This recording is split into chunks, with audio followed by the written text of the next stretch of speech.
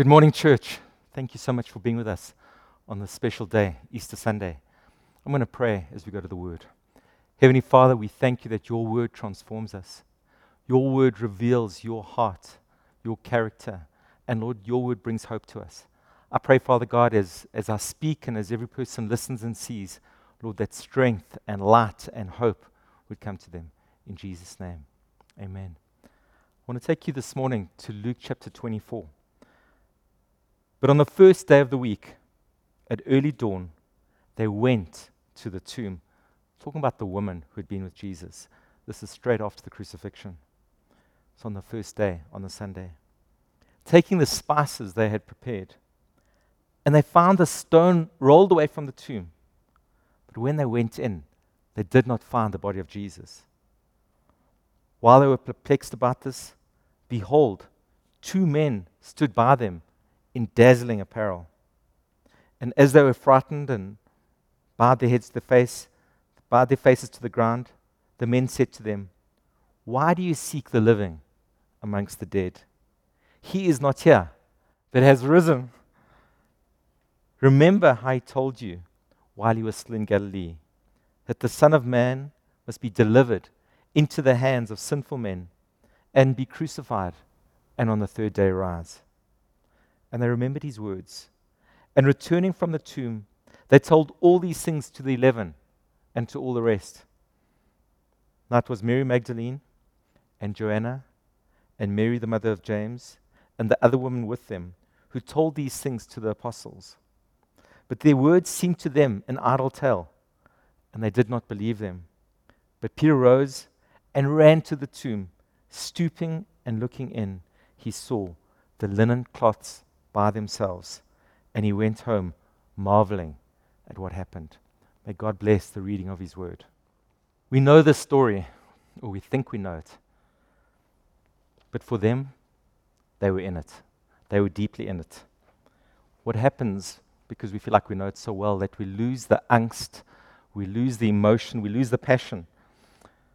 And you know what? Our children and our grandchildren are going to talk about and read about the days that we're in now. And they won't get it like we get it during this COVID-19 crisis. Because right here, right now, we don't know what we don't know. So I want you to imagine, and I want you to put yourself in the place of these women in terms of what they're going through. Their Lord has been ruthlessly betrayed. He's been tried unjustly, and he's been murderously crucified. Their whole world has been turned upside down. Now, after a break, after the Sabbath day, which is a Saturday, Jesus was crucified on the Friday. Then now, early in the morning, they go towards the place where Jesus was buried to minister, to bathe, to put spices on him, to minister to the bloodied corpse of our Lord Jesus Christ. Or so they thought. Imagine how they felt. What struck me first when I read this was that these women were willing to come and to minister to the dead, not dying, but the dead body of Jesus. And so they go into this underground tomb. And the tombs in those days were like mausoleums. You would go inside of them, and there'd be places for the various bodies. And this was a new tomb. But going in must have been scary, because this is a place for the dead. And they were willing to go to the dark places.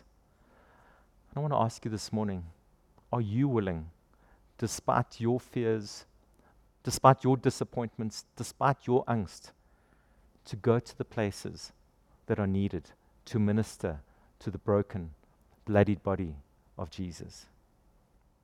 There was a World Convention of Psychiatrists, and they asked the keynote speaker, they put a scenario to him describing a woman with a whole lot of maladies, and they said, "What would you say to her? What advice would you give?"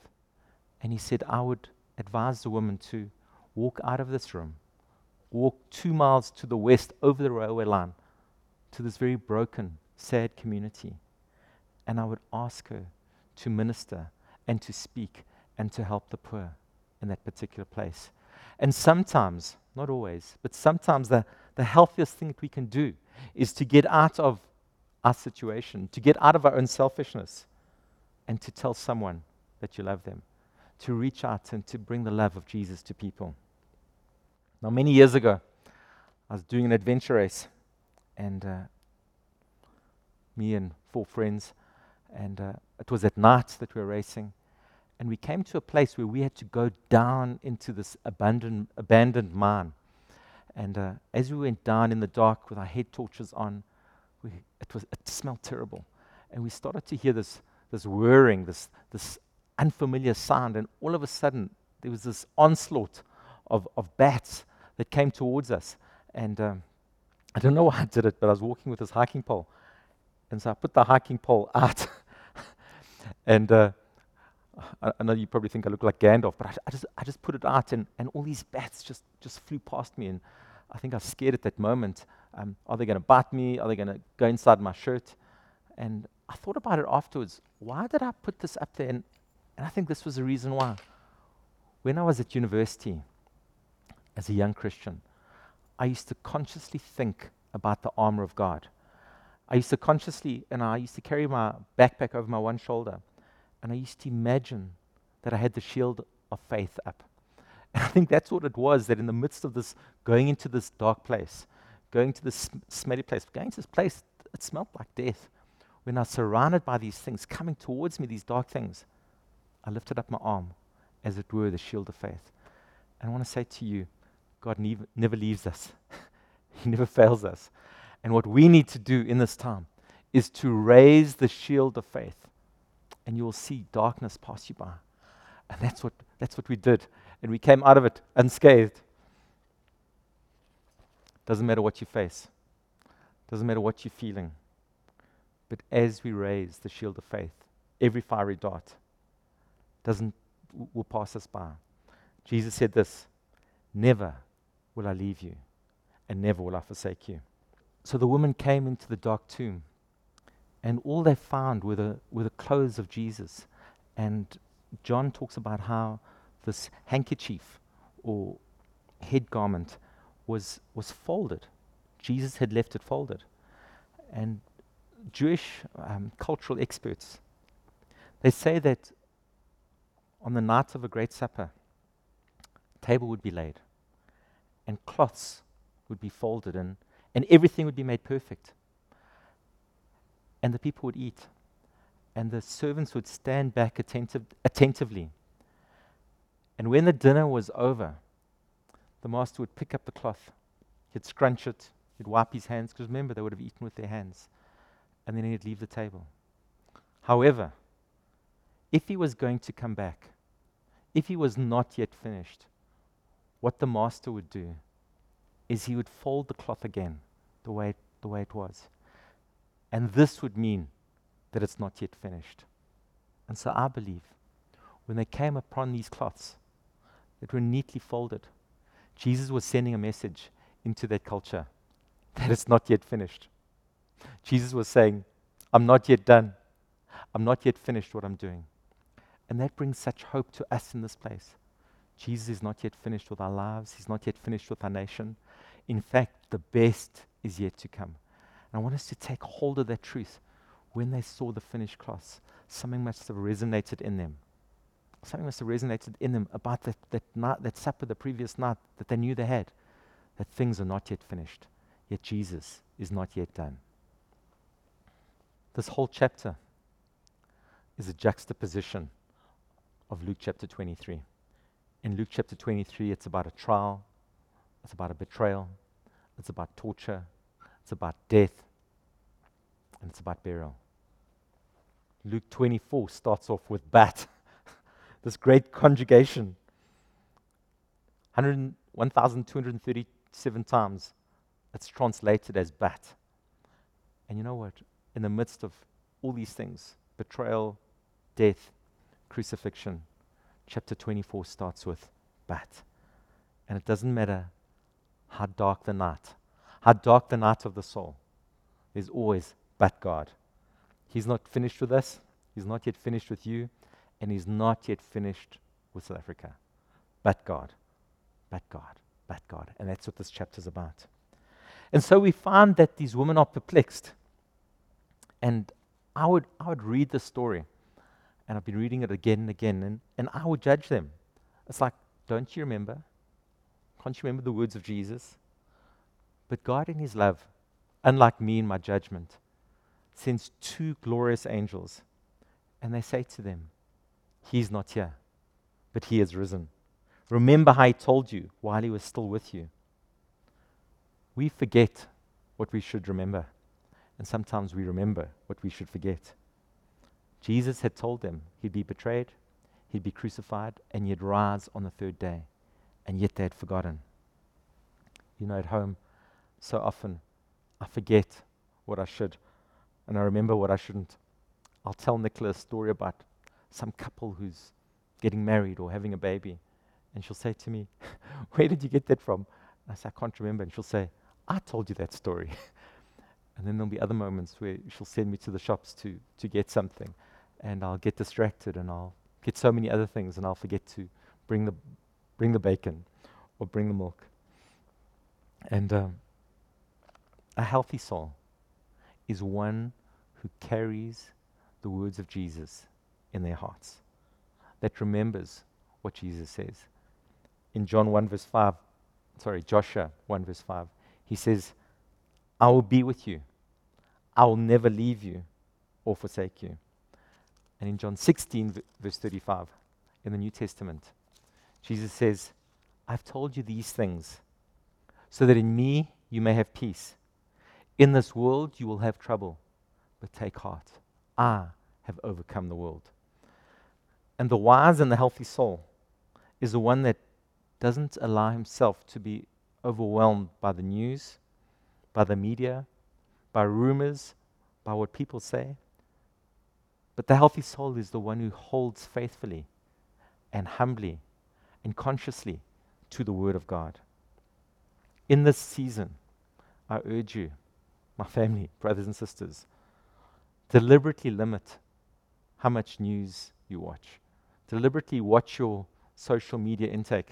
Maybe start in the morning after prayer, maybe spend a bit of time on connecting with people, social media, WhatsApp, a bit of time on news, but then spend the rest of the day doing the things that you need to do, doing the things that are fruitful and productive, spending time in God's presence, spending time with your kids, spending time with your spouse, spending time working, spending time fixing the house, spending time growing and learning.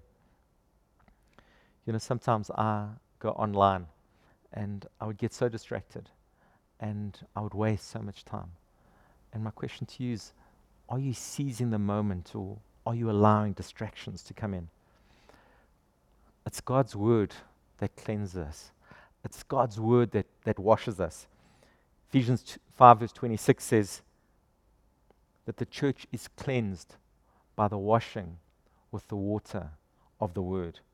And if your head is foggy, or if your heart is fearful, if there's confusion, get God's word into your soul. Get God's word to your heart. And so they respond. Verse 8, and it says, and they remembered his words. And returning from the tomb, they told all these things to the 11 and the rest. Once they remembered the words of Jesus, once it was in their hearts, action followed. And this is the truth for all of us. As the word of God is truly in us, action, heart response, seen in our deeds. This is the power of Rhema. This is the power of God's spoken word. This is the power of God's revealed word, that it moves us. It causes us to go. It causes us to speak. It causes us to love. It causes us to get outside of ourselves. Can we be those people who, although we don't have it all together, cannot help but proclaim the glorious news that Jesus Christ is risen, that he is alive, that he loves us, and that it's not finished? I want to juxtapose three images: the tourist, the immigrant, and the ambassador. I think I first heard it from Tim Keller. Tourists come into a place, they sample the best of culture, and they move on.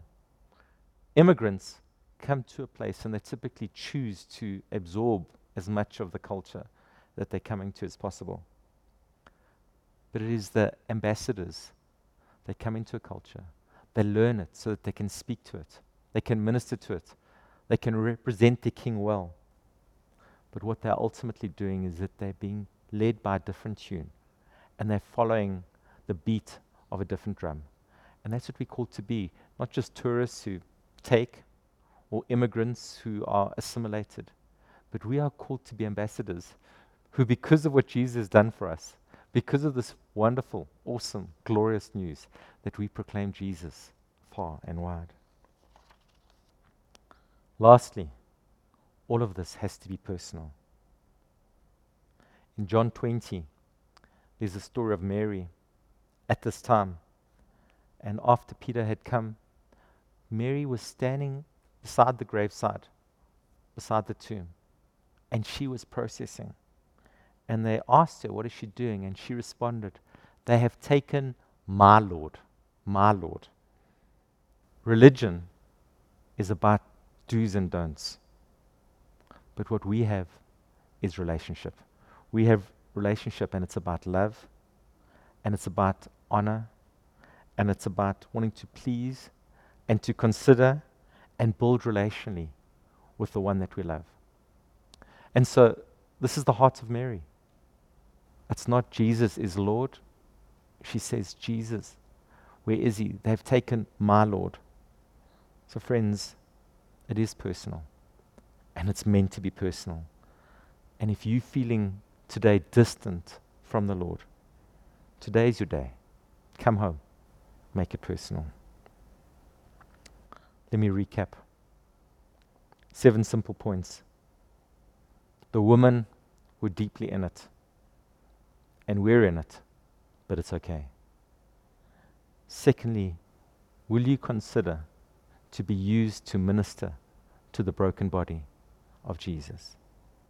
Thirdly, in the face of darkness, will you put up your shield of faith? Because nothing can touch you as you do that. Fourthly, would you remember that it's not finished? That this beautiful folded cloth says that God is not done with us. It's not finished.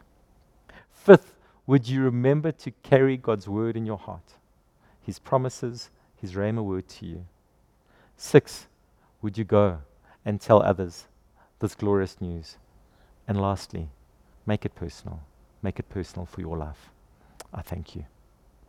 Thank you so much, Pastor Roger, for that faith-building message this morning. Friend, as Roger preached about Mary expressing that amazing phrase, my Lord, I wonder if you could echo those words and think of Jesus as your Lord. Maybe you've heard the phrase, Jesus is Lord, but do you remember a moment when you invited Jesus to be the Lord of your life? If you can't, I'd love to lead you in a prayer right now. So wherever you are, maybe you just want to close your eye, or if you just want to say this prayer out loud with me, let's pray. Dear Lord Jesus, I thank you for dying on the cross for me. Right now, I confess that I have lived my life my way, that I have been the Lord of my life. I want to embrace you as my Lord and Savior this morning. And so I give my life to you. I invite you to take control of my life. In the name of Jesus, amen. Well, do you know that the Bible says that to all those who received Jesus, he gave them the right to be called the children of God, which means that as you prayed that prayer, your status changed, your identity changed. We would love to help you in your journey of following Jesus. Won't you reach out and connect with us using the number on the screen, and we will walk this road with you and help you become that follower of Jesus who experiences his lordship on a day-by-day basis.